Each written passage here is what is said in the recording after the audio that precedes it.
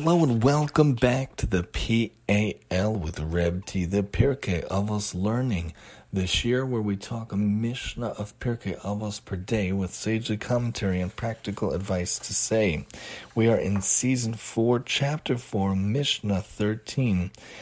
With the help of Rabbeinu Yonah Daled Yud Gimel, his wonderful commentary and explanations. Rabbi Neharai Omer.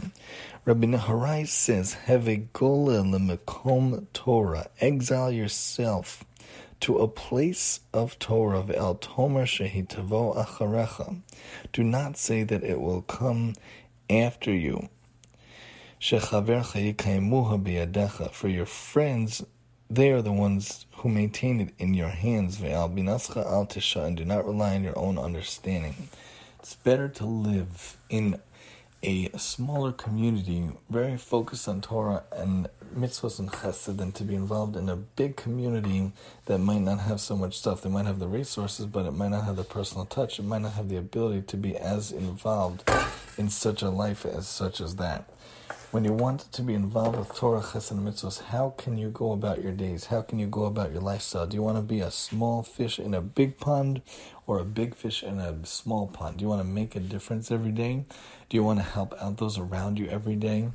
Exile yourself to a place of Torah. Choose a community. Choose a place to live where you can make a difference, where you can be a part of the community making a difference, where you can be actively engaged and actively involved in doing good. You move to a city that has millions and millions and millions of people. How much good can be done? Of course, everything we do, we try to do to help out those around us. But when you go to a place, you go to a community, you go to a shechonah, you go to a neighborhood, you go to a place that you could really help more, that's really good. Exile yourself to a place of Torah. Place of Torah ideals, a place of Torah lived and breathed in the daily atmosphere with chesed and mitzvos and Torah as part of the actual atmosphere, part of the actual aura of the community. And make sure that it is maintained through the help of others. You can't live a hermit lifestyle. You can't live a lonesome lifestyle. In order to keep up with the mitzvahs, to keep up with the Torah, you have to have people holding you accountable for it, holding you to task for it.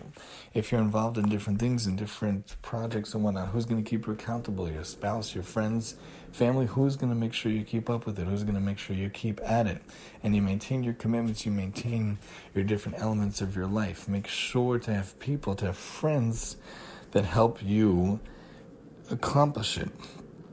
But don't rely on your own understanding. Don't rely on your own passion. Don't rely on your own energy. Don't rely on your own abilities, because sometimes it comes and goes. Some days you might be full of fire, feeling it, zest for doing Torah mitzvahs, and sometimes you might feel a little bit blue, a little bit down, a little bit lacking energy, a little bit running on empty, so to speak, in the gas tank. You need to have the friends around you, especially the spouse, the kids around you, pushing you, propelling you, helping you, guiding you, making sure that it's in a place of Torah, that it's in a place that's fully involved in mitzvahs, involved in chesed. When you choose the place to live, is it a place that has really good chesed? Is it a place that is involved in a lot of mitzvahs? Is it a place that is a really Torah-dic community? You think about a community in exile, and you think about a community in Eretz Yisrael, where you want to go, where you want to live. What type of community do you want to be a part of? Where can you make the difference? Where can you really settle in, where you find that your hashkafa really fits, your mindset really fits, the lifestyle really fits, and the location really fits? Think about where you need to live, where you want to live, and how can you live, and make sure to surround yourself with friends and understand that the ability, the energy might need to be propelled forward by those around you. Let's see what Rabbeinu Yonah says. So exile yourself to a place of Torah. You should live in a place inhabited by the wise, where there is Torah in abundance. Always have Torah in abundance. Do not say it'll come after you. The friends maintain it in your hands. Do not rely on your friends who have gone off to learn and assume that they will come to teach you and keep up your Torah for you. Instead, you shall exile yourself along with them and pursue Torah if you are eager to know it. We should all be very eager to always know as much Torah as possible in all of our days. Don't rely on your own understanding. Even if you exile yourself to a place of Torah and you learn and become wise, do not rely on your own understanding, Mishlei points out.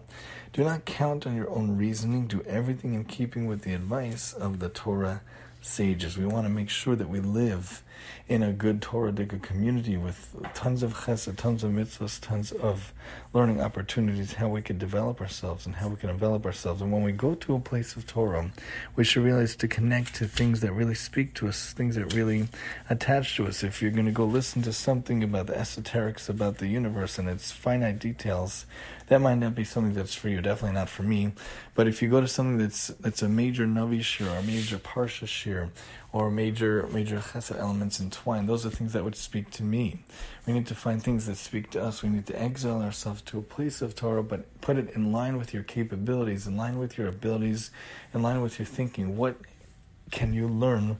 How can you learn? Making sure it's in line with what you can absorb and what you can see, and make sure to surround yourself with good supports and good propellers, especially the best friend that hopefully is your wife if you're Zochem, and with friends and family around you that could push you and propel you, and to understand that you can't just rely on your own understanding, can't just rely on your own energy, can't just rely on your own zeal and zest for life. You need to have others who push you forward and help you forward as well.